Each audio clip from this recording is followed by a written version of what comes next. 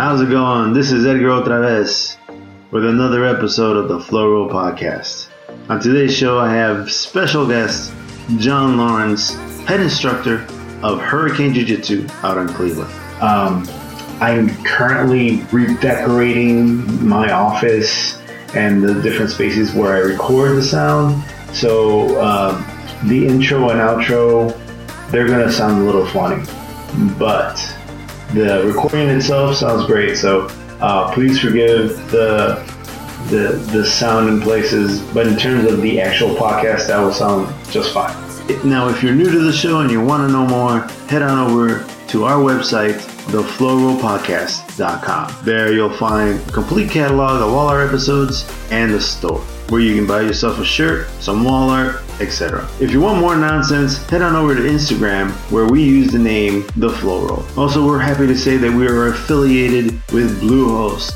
Bluehost is an awesome, very dependable hosting service for your website. I've used Bluehost for years. I'm very, very happy with them. Never had a problem. Very easy to use. And if you're looking to host a WordPress site or just a regular website, hard-coded, Bluehost is the way to go. And they have very affordable plans. Now, if you decide to check out Bluehost, make sure you use my referral link in the description. After the last podcast with John, I really wanted to go out and see him. I was very curious to see how he runs classes, how he does things. And I wanted to see if there was anything I can take away from him in terms of like how he does things, how he teaches. And I tried my best to observe him. He is so knowledgeable and meticulous in everything he does. We talk about everything. We talk about not only jiu-jitsu, but we also talk about even the design of his school.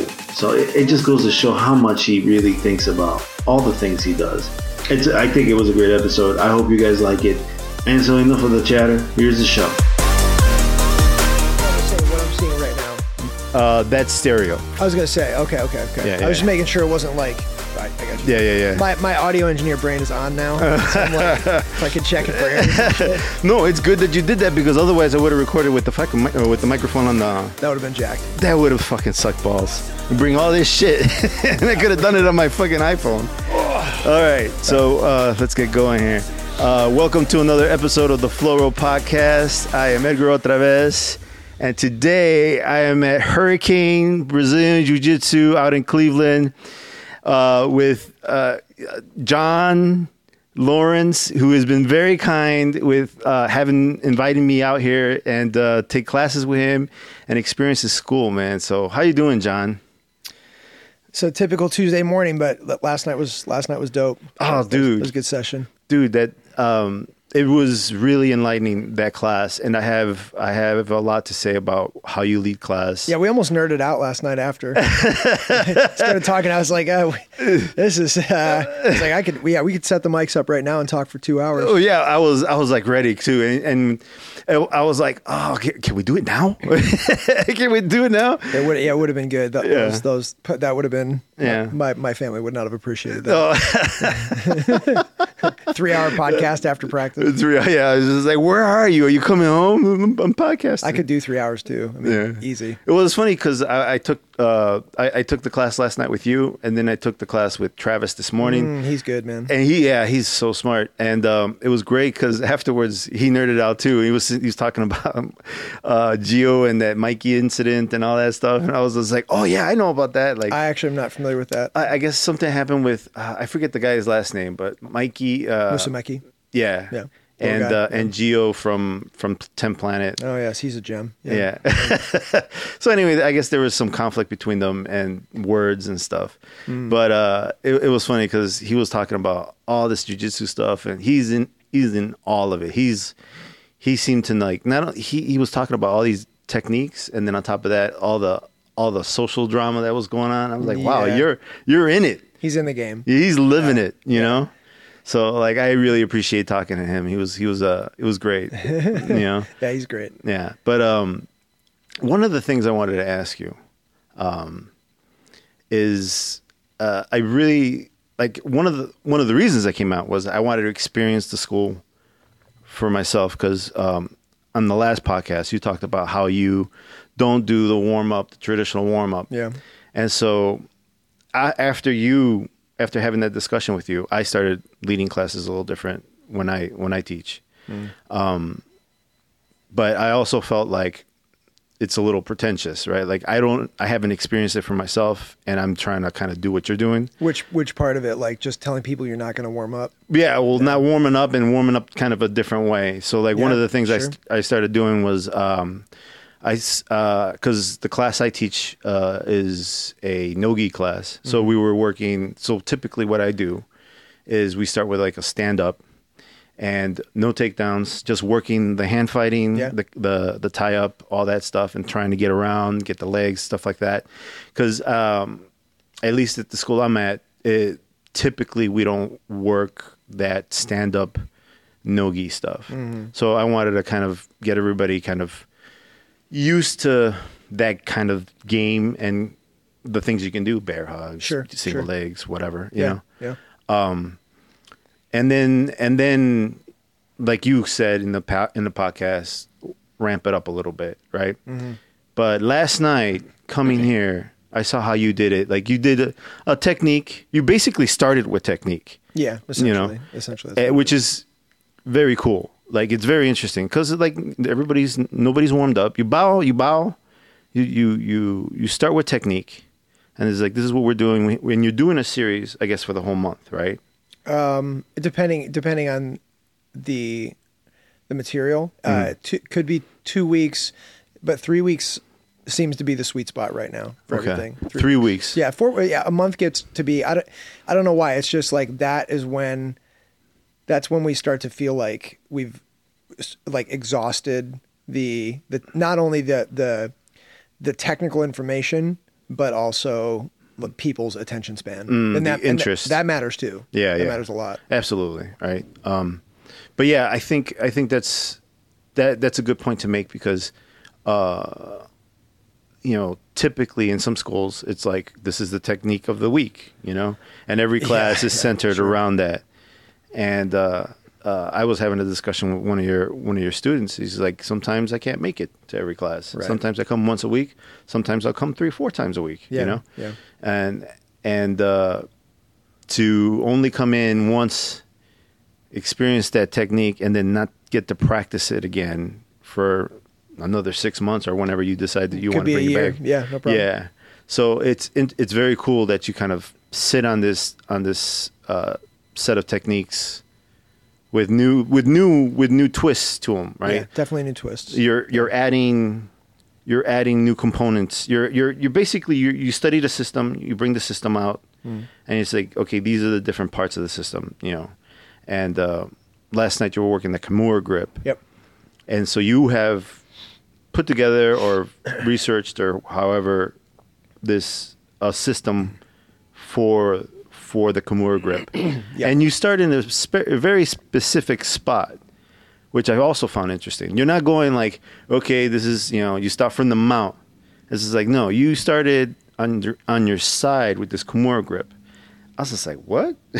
Well, so the interesting part about that is, so if you were like a brand new student coming in, that's exactly what your experience would be. And you've already got background knowledge too, so that makes it interesting. But yeah, a new person walks in, and they see us. They're like, we're already laying down on our sides in the Kimura trap position, and they're kind of going like, well, like why are we starting here? And unfortunately, the way that we do our units now, the one disadvantage, and it's not major, but the one disadvantage is that if you are a brand new student coming in and you come in sort of in the wrong place in that 3-week cycle, you really are just getting thrown into the water. Yeah. But if you make it through a week or 2 weeks or 3 weeks, then when we start the next unit, we do start like from the ground up. So we started our Kimura unit just from side control and just how to set up pinning the arm down from side control, and then the proper mechanics to just finish a basic side control Kimura. So like that's where we started the unit, but now you came on the beginning of week 3 where we've got all of this like foundation already built. We've already like built up to that point. But yeah, just starting there would be oddly confusing for everybody, you know. But it doesn't seem like you have any problem with like keeping students. Like No, last it's not an night issue. was a big ass class. It wasn't. It wasn't. No, It wasn't. That was a big ass class. No, but I'm saying like in a relative sense, like For you, like yes. some of the big sessions that we have here, like last night was, I would say, probably average. Oh, wow. Maybe for August it was big, because August, like I think I was telling you, August is always super slow. People sense that like the summer's almost over, so they want to get out on their boats and they want to like go to the dinner on the patio, and they definitely skip a lot of jiu-jitsu in August. So I think that's pretty typical, right? Yeah, but for like, sure. but even this morning, it was a big ass class for a morning class. Because I mean, in Chicago, it's unusual to have a big size class for a morning class. Yeah. You know, typically it's guys like when I first started training. I remember, yeah. You were teaching the morning class, and it was usually about 4 or 5 guys. You know, a big class for a morning class was like 7, 8 guys. Yeah. What was this morning, like 12, 15? What was it? Something like that. Somewhere in Yeah. there? Yeah. It was there was a lot of people, and it was It was advanced no-gi too, right? yeah. Yeah. And there was plenty of people. I actually, it was a little nicer than last night. The gentlemen, the people that I trained with here, they were a little closer to my age, a little bigger. Sure. And so probably dads, you know? So I'm like, oh, these guys are my speed, you know? Yeah. And so my experience this morning was, not that last night was bad, but like the rolling part of it, No, I get it, was more enjoyable. Yeah, for sure. You know? I wasn't worried about this young buck trying to, like, you know, kick my ass. Yes. You know, Yeah. everybody was my speed. Well, you know? that session's invitation only. Like anything that says advanced on our schedule, like you've got to like go through me. You've got to like text me and be like, hey, can I? Which I did. This? Well, no, you don't need to. Well, I did anyway. Yeah. You know, You know what I'm saying? though. Yeah. But yeah, no, that was like my experience here was pretty cool. Like I mean, this place is beautiful too, man. Thanks. Like it really, I mean, it's outstanding. It's I mean, like the decor, the size of the mats, the dope ass mural, everything is like, well, like you really did you get someone to like design the place, or did you just kind of just put this stuff together to your taste? No, I designed it. Really? Yeah. So I've got like maybe like a genetic predisposition to this, because my mom is she's like an interior designer. She's pretty legit. Okay, that makes sense. So yeah, putting looks together is kind of like something I guess it kind of comes natural. And then also like a lot of the graphic design, not all of it, but some like for our t-shirts, for our logo and stuff. I did all that stuff too. Yeah. So I like putting creative stuff together. Yeah, and you do a lot of that kind of stuff just in your marketing of the school and stuff like that too. I do, but as far as the place actually coming together, you know, where I'm about to go down right now to my trainer, like at the other end of the plaza, he's actually occupying our old location. Yeah. And when we put this place together, this was actually a bank. Like it was a big bank that was unoccupied, and at least for the demo portion of it, like we ripped out the bank. Like see how this is like all like wide open right now? Yeah. There were offices and rooms and like reinforced walls, because it was a bank. So like you can't just have like a normal wall, because guys will like, you know, just like, like break through the walls and steal all your money. But like the students like came out in force and like helped us demo. Like it was, you know, it was, we had like a couple nights, we had like 10 or 12 people in here just ripping studs out. That's fucking awesome. It was really cool. It was, you know, I could see, I can understand the type of work that you probably have to go through to get a school like this ready, but I love it.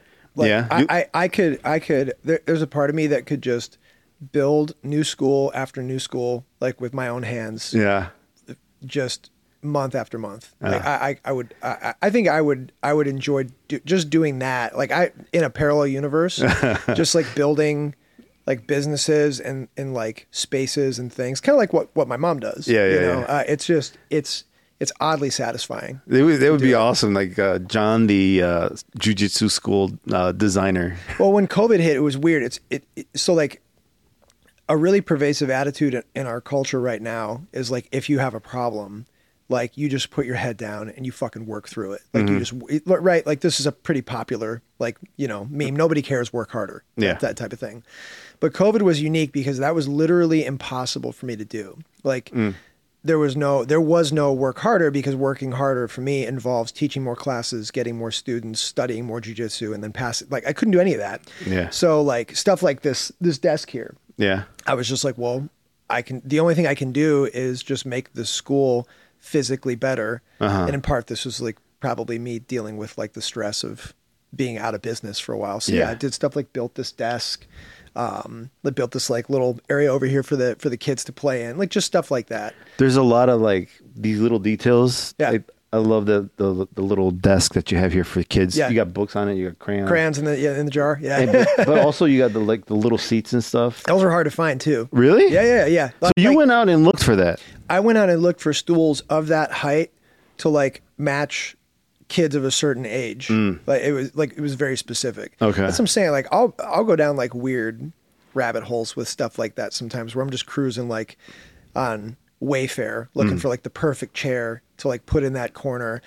Obviously more so over COVID. Now I don't have time to do shit like that. But over COVID, it was the only thing I had time to do. Like this area that we're sitting in right now, this was not, it wasn't this. It was something like, I would say, that was just a bit less evolved. Okay. So I kind of touched it up a little bit.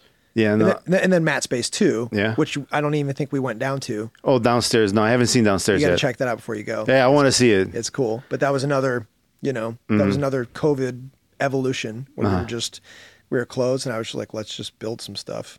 That's amazing that you built that separate space too. Like I thought, like you weren't just thinking about making it bigger. You were also thinking about, if we can get students back in here. And correct me if I'm wrong. If we can get students back here, how can we make this safer during COVID? Yeah, I called my dad. And I was like just talking to him about like being out of business at the time, because that was the time where we voluntarily shut down like early before it was like state mandated or city mandated, and then we had no choice. They like we were literally legally shut down because we were a gym. And I was talking to my dad on the phone. He's like, "What are you going to do?" And I go, "I'm just going to double down. Like, I'm just going to reinvest even like more money into the school, and I'm just going to assume that you're coming back. That would in I don't know how many months, but we're going to come back, and then we're going to have more people than ever. So that instead of like pulling back, I built like another Mat Space. And then after I built it, I was like, oh shit, I hope this works. Well, if you build it, they will come, right? That's the hope. That was the idea. Yeah. That was a double down. That's ballsy. That's really fucking ballsy. I would like to pretend like it was, but again, I think that I was just looking for shit to do. I was like coping. I was just like, what can I do that's not nothing? Yeah. What do I do? I can't. The only thing I could have done was like teach private lessons. You know what I mean? Like, and even that for 10 hours a day. Yeah. That would have been, I would have done it if it came to that. Yeah. But, yeah. So, I want to talk a little more about jiu-jitsu. And one of the things that I've been wanting to ask you since the last time, and I asked you last night, but I'm asking here again for the podcast.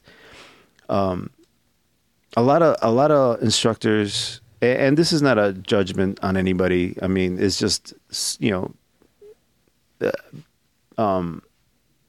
I just think that what you do, you seem to excel in what you do. And I wanted to know, how is it that you're coming up with this new stuff, right? And if you're willing to share that with the podcast, but what are you referencing specifically? Well, I'm referencing like how is it that you have, because like you're not teaching the stuff you taught me anymore. Oh, sure. You got new stuff coming in. You got new techniques, new ideas, new positions, new all this stuff. And I asked you last night, and I want to ask again for the podcast, where are you how are you coming up with this stuff? Are you just making it up yourself? Are you researching, studying tape? What is it that you're looking at? In reference to the newer, we can talk about some of the stuff that you said, like I taught you, but in reference to the newer stuff, it really is just a matter of not having an ego and not assuming that like the jiu-jitsu that you learned is like the end all be all, that it's not the best, not the best stuff out there. And then you just look at what the best jiu-jitsu practitioners in the world are doing, relative to your own style. And then, I mean, it really is as simple as buying their instructionals and supplementing my knowledge with theirs. And and that's not a groundbreaking thing. It's just I think you get a lot of students who are willing to do that. Like I know I have a lot of students who have bought like John Danaher's instructionals, or like Keenan Cornelius's instructionals, or whatever.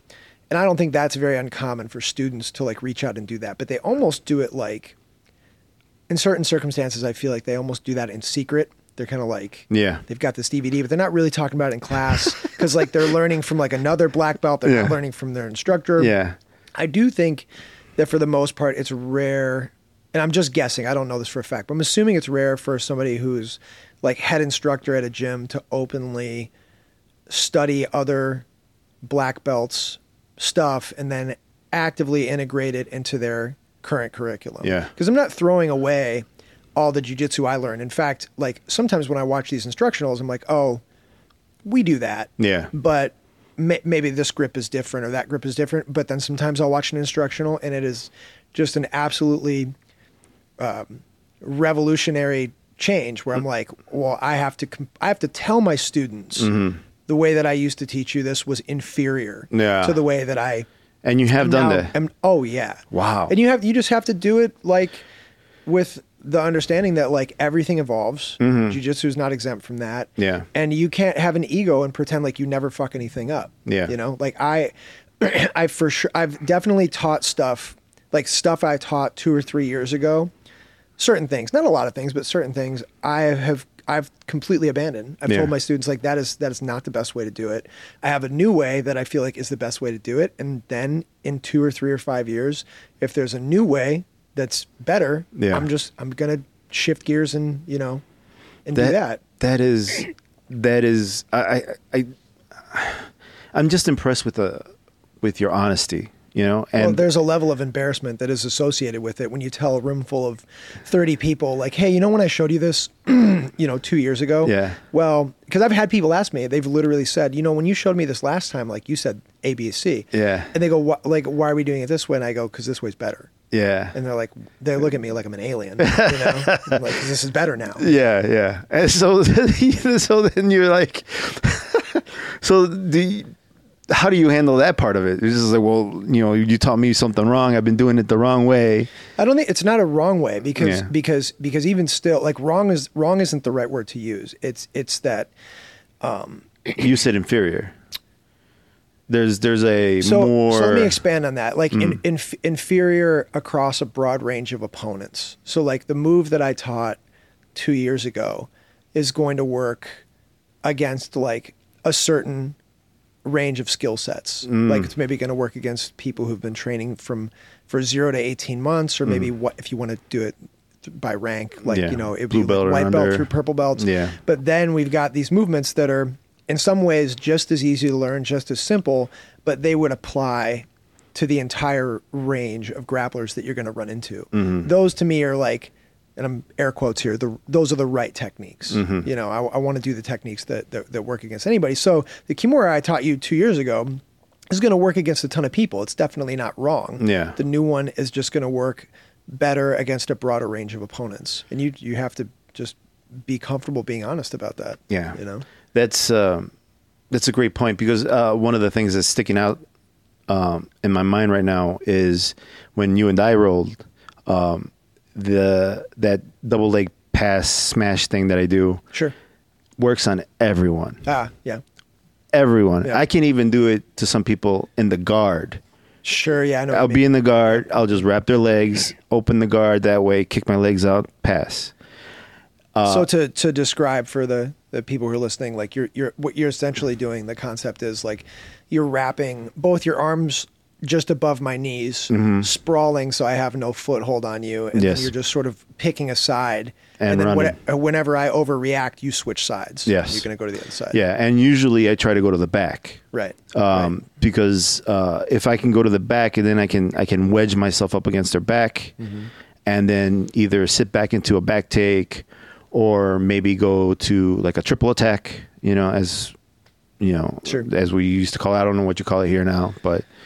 Are you talking about like that gift wrap position? Yes, the gift wrap position. Sure. So last night, for the first time, I was just like, why the fuck isn't this working? It works on everyone. I've done it to everyone, and it didn't work on you last night. And I was a little frustrated, but amazed, because one of the things that you did in the middle of it, because at one point I got close.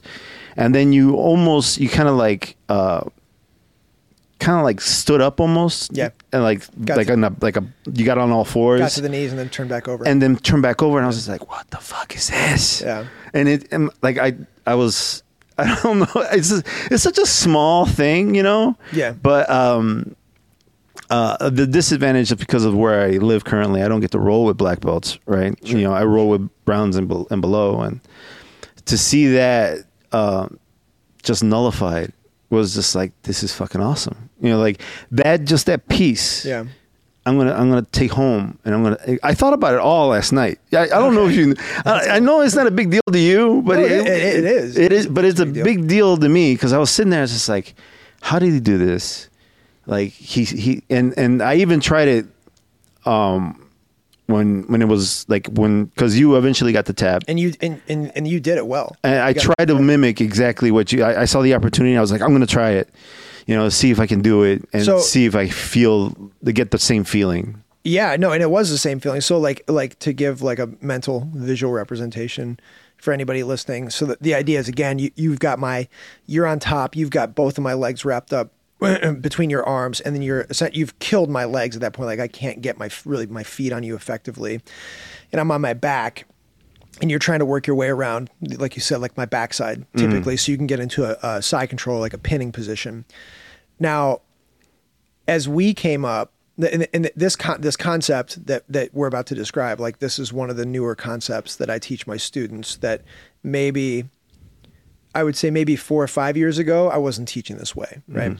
So the concept is like, the old concept would have been, as the person walks around, you turn to your side, you'll get a set of frames. I would either, as the bottom person, I would either put my hands on your like neck and your shoulders, or your neck and your hip, and I would attempt to hip escape out of your control, and then like get back to a guard position. Yes, which I'm assuming is probably the reaction that is typical. That is the very, very typical, and usually I can just smash. Like if they give me too much trouble, I'll lift the legs, smash. Even if I can get around the legs, I'll flip to the other side, like upside down, right, with my legs towards his head, right. Which is one thing I didn't get to do because you were propping yourself up and weren't giving me the aerial space for it. Yeah, I was elevated. Yeah. So the newer reaction in this position, and I know this is like really technical, so sorry for I'm fucking loving it. Non-jiu-jitsu crowd, but so what we focus on instead is, if you do get into a scenario like that, and there are many scenarios that follow that theme. You've got side smash passes, which is like a family of what you were working, like double leg wrap passes, which is a family of what you were working, but then also weave passes, like from knee shield, will follow the same theme, where if you can get up on your bottom elbow and then consequently up to your bottom hand, and also use your other arm to frame the person away, we put a lot of emphasis on, if you feel like you're about to get pinned, finding a way to get to a base where you can actually wrestle up to base, like wrestle up to your knees or wrestle up to your feet. So in that one instance where you felt like you almost got by, I just used the frames that I had to get off my butt, put my knees on the mat, and then once my knees are on the mat, I can make a ton of space and then sit back to guard if I feel like I can't get up to my feet. It was very deceptive because I almost felt like I could take your back from there. Right, exactly. And as soon as you turned towards me, that's what I went to. I abandoned what I was doing. Try to jump on my back. And I tried to like climb up your back. I mean, I wasn't like letting go of the legs. Right. I was just trying to jump on your back. Yeah. And it didn't work. And I was just like, what the fuck? Yeah. You know, it's just like I had him. He exposed his back. I should have been able to take his back. And I just felt like maybe I wasn't fast enough. I don't know if that was the case. Is there something else that I'm missing? No, it's not like that's like, because you showed your back for a second. Yeah. Maybe a half a second. And the only reason I'm doing it is so I can make space to turn back into it. In this instance, it was butterfly guard. Yeah. I just kept turning back into like a butterfly guard variation. That's a scenario that like we've mapped out, and like I've obviously been through that like quite a few times against different passing styles. And the bottom line is, and we talked about this a little bit, if you're not able to control my bottom arm, like my post arm, you're going to have, I'm not saying you won't have success. There are ways to have success there, but you're going to work really hard. Yeah. And I'm not going to work very hard at all. I was working very hard. Right. And I was breathing heavy, and you're like, hey man, what's up with your breath? We can talk about that. But I was like, all I have to do is like, I can just, so I don't know if the cameras are going to pick this up, but assuming you're here and you're pushing in, so I would get that patch grip behind your back, or in some cases like no gi. Why don't we? You want to go? Yeah. Sorry for the break, but at this point, John demonstrates to me how he kept me from passing his guard while I was trying to wrap his legs. If you really want to see this, you can find it on my Instagram. It's, again, go to Instagram under the name The Flow Roll, and you'll find it there. We'll resume the show after John's demonstration. Because at that point, I'm back at square one. I'm going to have to either fight the butterfly guard, maybe try to get one of those hard smashes where you kind of like trap the butterfly guard. Yeah, trap one of the legs on the butterfly and pass that way. Mm-hmm. Or I have to like rewrap, fight, put the legs back together again, expend all that energy. Yeah. You know, it's. And then in the meantime, you worked really hard. I worked really hard. It was just like one of the thoughts I was having is like I should have switched to something a more fluid guard passing attempt. Like I should have like maybe broke off and started trying to pass standing instead of trying to smash, because that wasn't working.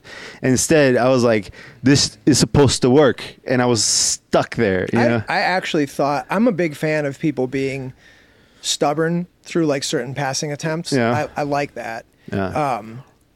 It was just your pressure was good. Your leg rep was good. In fact, every time the leg rep would get undone, you had a very high skill level of like finding it again. So it's clearly like a position that you enjoy. Oh, I love it. Yeah. Yeah. So like that part was pretty obvious to me. It was just the missing detail of the emphasis on like getting to the person's bottom arm very quickly. Mm-hmm. You don't need both legs wrapped up if you get to the bottom arm, because you just lay your weight on the legs, you pull the bottom arm, and the person is, especially in the gi where you've got all these different handles, they're horribly pinned. Yeah. It's a bad position. Yeah, I love it. I love it, especially if the person's being a jerk. Then I'll just smash them a little bit in the stomach. Sure. Like I'll go ahead and just drop a little shoulder pressure right in the stomach, and they're like, oh, what a shit. You know. I think in jiu-jitsu, the concept of like, we have this, jiu-jitsu is a game in some ways, and we've got these unspoken rules in the game. And one of the unspoken rules is that I absolutely hate, I just want to be clear, is that if you're on the bottom, you play on the bottom. If you're on the bottom, you play guard. Like, oh, I'm on my back, my friend. You smash me, I'm going to play guard a little bit. Like it's an unspoken agreement that people have. And so one thing we do here is we put a lot of emphasis on wrestling from the feet, but also the concept that if you're not successful on your back, forcing the person to keep you down through wrestling. Mm-hmm. So they've got two choices. They either have to like really commit to pressuring into you and keeping you down, which you can get some very like interesting action reaction moves off of that, or they have to let you up, and then you're out of that position where you weren't having any success. So you're talking about basically just standing up. Yeah, just say like you're in the closed guard. Like if you're in closed guard, I even see this at competitions.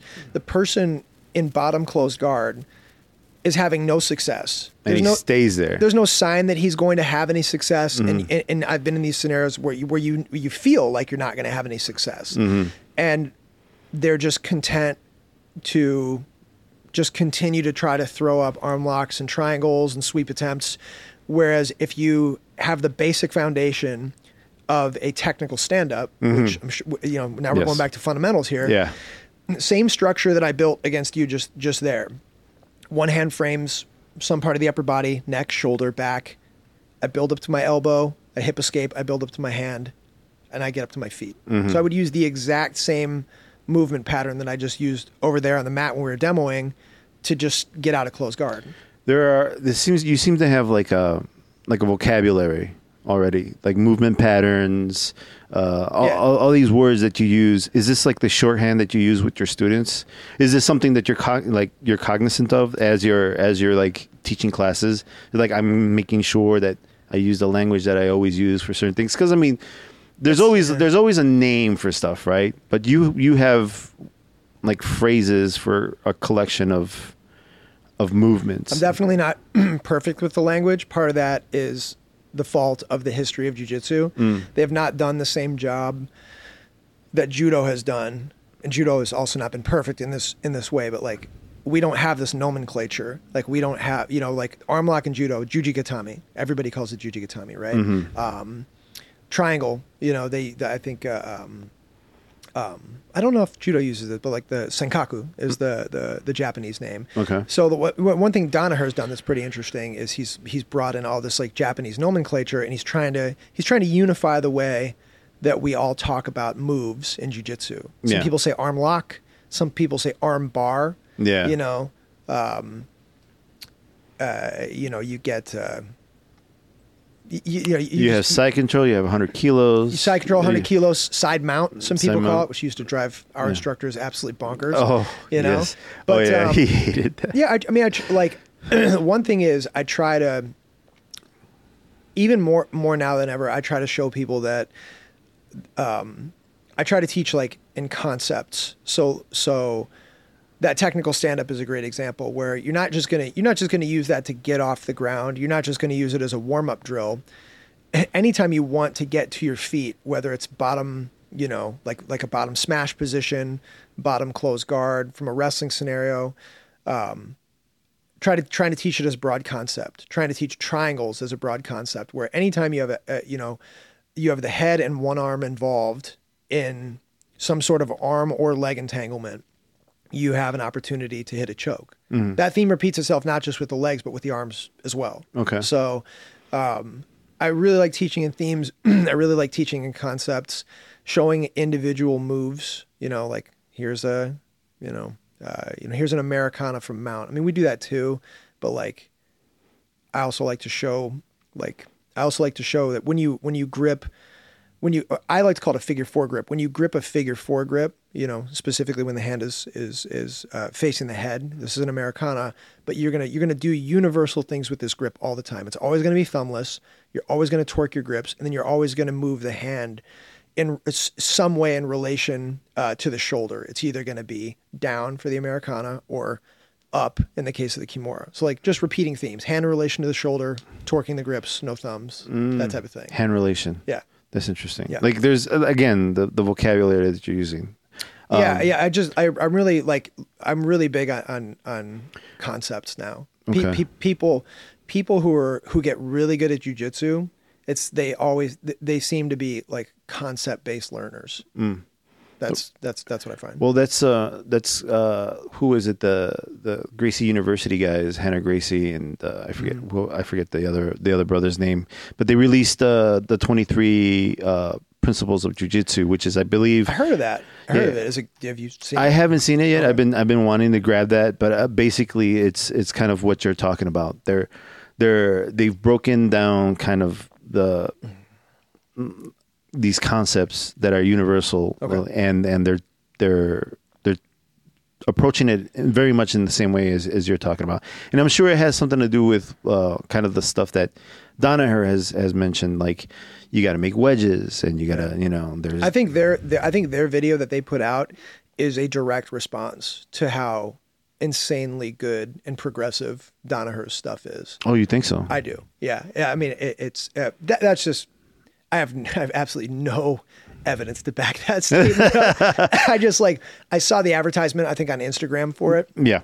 And this idea of like systematizing jiu-jitsu and having like these like modules and these systems for each position. I told you this last night, but I would absolutely repeat this in public. I think jiu-jitsu, I think martial arts and jiu-jitsu, they've passed through like several great filters. You have like Elio Gracie's generation was definitely a great filter for jiu-jitsu, and obviously that generation deserves that respect. You've got I would say like the great filter of like when competitive jiu-jitsu really started to pop. That would be early 2000s, 2010s, and then through the 2010s. I think John Danaher as an individual, I think he's going to be recognized as like another one of the great filters of jiu-jitsu. Like I don't think his instructionals are equal to any other instructionals out there on the market right now. Jesus Christ, really? Yeah, I think he, if he's not already, I think in the next 5, 10, 20 years, like he will be and probably should be on the Mount Rushmore of jiu-jitsu. Like wow. he's doing something very different than what everybody else is doing. Now, I will admit, if you go back and listen to like some podcasts we did like years ago, I said some things about him and his systems that were very skeptical. I was just wrong. Yeah. But he gives off such like such a strange and creepy vibe in a lot of his videos. Like he was sort of like triggering my creep radar a little bit. Yeah. You're like, fuck this guy, I gotta smash him. And I've seen like creepy, weird, culty jiu-jitsu instructors before, and that's very radioactive to me. So I was like, I had a very what do you call it? I had a very dismissive attitude toward him and his systems a couple of years ago. I was dead wrong. I can't blame you for it, because I've seen videos where he's like sitting there and he's like holding a piece of paper and he's got a knife and he's got his students sitting around him and he's just cutting the paper right with really? the knife. And they're just watching him, and he's spouting some like philosophical whatever. He's a different guy. He's very different, and he's just sitting there cutting paper. Yeah. And the students are looking at him, and it's just I view him as like a grappling supercomputer that has done and offloaded a lot of the work that like a guy like me would have to do. Like he's processed everything. It's very clear to me too that his gym has like a very, very much like a laboratory vibe.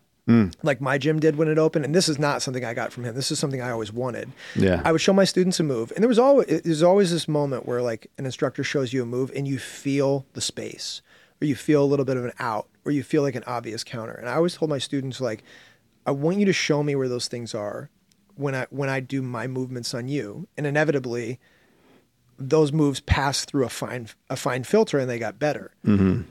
He clearly does that at his gym in New York City with his students. He brings in a move. He might bring in 5 moves. He might throw away 4, but that one that passes through the filter goes on the instructional, and it is airtight. I don't think a lot of other schools do that. Who is it? I can't remember his name right now. Demi Maya. Sure. He, at one point, my understanding is he would get a room full of badasses and be like, okay, I got a fight coming up. Right. Or I got a competition. Go out, do your work at your gyms or whatever, and then come back and let me know what you find. Okay. And they would go out and then come back, and then they would all have new stuff and then share it in that room. It's cool. I like that. And I was just like, that is badass. You know, I mean, to be a fly in the wall in that place, right? So it's It sounds similar to that, and I guess all the people that are doing jiu-jitsu, who are competing and actually like trying to not just win but like evolve, even for themselves, there is this attitude of like, I don't know everything. Please, let's try this. Let's find answers, right? And I think, I know John Danaher seems creepy, but maybe there is a little humbleness in that, because you're at the very least you're realizing I don't have all the answers and I need to find them. Yeah. You know? He legitimately he threw me off in the beginning with his mannerisms and his demeanor. I think he's he's different. Yeah. Yeah. But like I really find what you're doing is interesting, because like you've always been like, I don't know everything. And even in when you were teaching at purple belt level, you're like, yeah, you know, some people dismiss this and some people dismiss that, but you can't say that doesn't have some kind of value, you know, that the work he put together. Like, for example, I'm speaking specifically about Eddie Bravo and his 10th Planet stuff. It's just like, you can say, you know, rubber guard sucks all you want, but you can't say that he didn't put something together in that collection of movements. Yeah. You know, I don't think it sucks. I think it's. I didn't say you did. No. I'm just saying that there's. I'm aware of the attitude, like some of the attitudes, like towards his system and his style, which really truly does, like, certain aspects of his systems stand alone as like something almost entirely different than like the Brazilian Jiu-Jitsu that like we know, even like John Danaher's stuff. At the current time, my feeling on his systems is that they require a very specialized degree of flexibility. Yes. That I actually don't think is even healthy to achieve. I don't think so. We'll go back to movement patterns. Okay. Yeah. So if you think of the movement patterns that we occupy in jiu-jitsu, can I stand up? Yes, absolutely. Okay. You want to? Can I spin the mic? Sure. I can do this right here. But okay, go for it. But you need to be able to hear what I'm saying. So like, I want you to watch all the positions that I get into right now, and try to watch for the recurring movement pattern. Okay. So when we stand up and we wrestle, we start from the feet, slap, bump, go. We're here. Okay. But look at my lower back. All right. We're here. Mm-hmm. When I go to guard, I'm here. Yeah. Look at my lower back. I see. Okay. When I pass guard, my partner's on the ground. Look at my lower back. Okay. So what I'm doing is I'm like funneling myself into this this movement pattern where I'm always like bowed and hinged forward at my like lower back and shoulders all the time. His system, it really just, it takes that and it goes times 10. Yeah. Because now not only are you doing that, but then you're stretching your hips in your legs in a way where you're in your lower back as well. Yeah. I can bring my foot to my face, but I'd prefer to warm up a little bit first, right? But those guys, like they've built this hypermobility into their lower back and their hips that I think like already overemphasizes some of the poor repetitive movement patterns that we get in jiu-jitsu. So like as part of my prehab rehab, all of my movements, like when I go to warm up for this conditioning session I'm about to do, I have to do the opposite. I do these. So I'll do iso hold in this position because it's the other side of that movement pattern that I was doing. Now my back's arched the opposite way. I'll do bridges here, and I'll hold these positions. Now, you might look at that last one and say, well, don't you do that all the time when you try to escape side control and mount? Yeah, you might do it for 2 seconds every roll, 2 collective seconds bridged into that position, but most of the rest of the round, you're going to spend in that bowed hinged position. So like when I see Eddie stuff, I see him developing some very young, like flexible, mobile athletes that are going to have horrific lower back problems later in their life. Well, even Eddie himself has had discs replaced. Oh, really? Yes. Oh, okay. Well, that makes a lot of sense. Yeah. He had, I believe, at least one. He had one disc replaced. Okay. And I found that odd because I was just like, why not a knee? Because like one of the things that happens too is just like, if you don't have the flexibility in your hip. Right. The knee takes the torque. The knee takes the torque, sure. And that will pop. But he does have the flexibility in his hip, yeah. So technically his knee is always in a straight line. Like his upper leg, or well, yeah, his upper leg and lower leg are technically always in a straight line. Like if you don't have, you're right. If you don't have the flexibility on the hips, then like the outside of my knee, you know, has to take that bend, the ligament stretch to a certain extent. Yeah. But if your hip has totally free range of motion, like everything just shifts to the side for him. So his knees are like probably fine. Yeah. It's the you know, the lower back that's what's going to take the beating. Yeah, I didn't realize that. That's really that makes sense now, especially with him having that disc replaced, because I guess he had a lot of problems for a while. I'm sure. I mean, that's like, how much time does he spend in that position versus how much time does he spend outside of it? Yeah. Well, I mean, that's his system. He teaches that, so he's probably in it all the fucking time. And then when he drives home from the gym, he sits like this. Mm-hmm. When we're doing podcasts, we sit like this. So we spend, even as like jiu-jitsu fighters, it's like you think, well, we move around a lot and like we're really healthy. It's like we spend more time in this position than probably most people do, you know? You know, we spend a lot of time here. A lot of time under like stress and tension too. People smashing you. Yeah. You know? So you gotta move the other way too. Mm. And is that just to stretch the opposite side or just strengthen the back?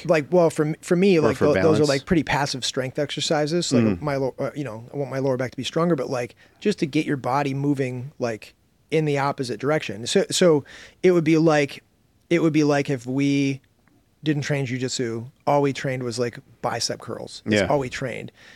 And we never did, like train triceps. So we've got this motion where it's like we're overly built. Our tricep is like all stretched out and flexible because we're only ever coming this way, right? But like just neglecting the opposite range of motion. That's exactly what we're doing in jiu-jitsu.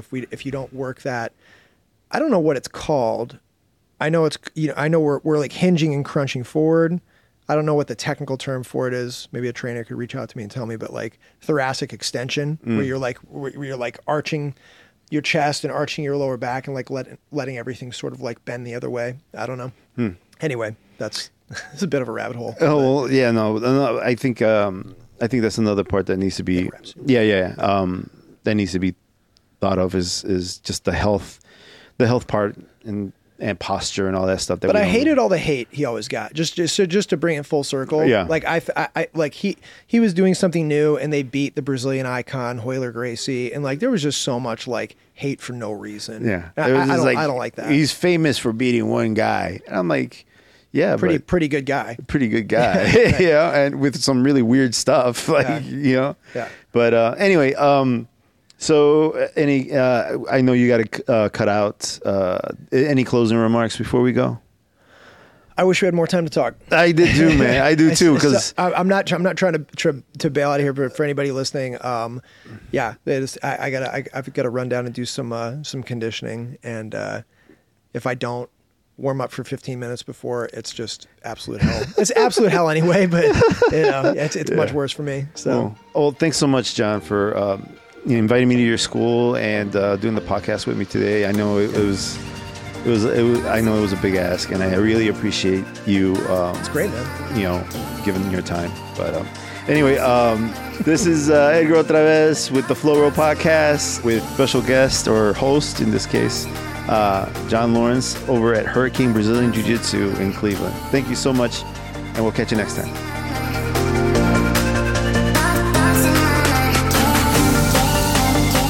The music you're listening to is titled Thoughts in My Mind by Swift, spelt with a 7 on the end instead of a T.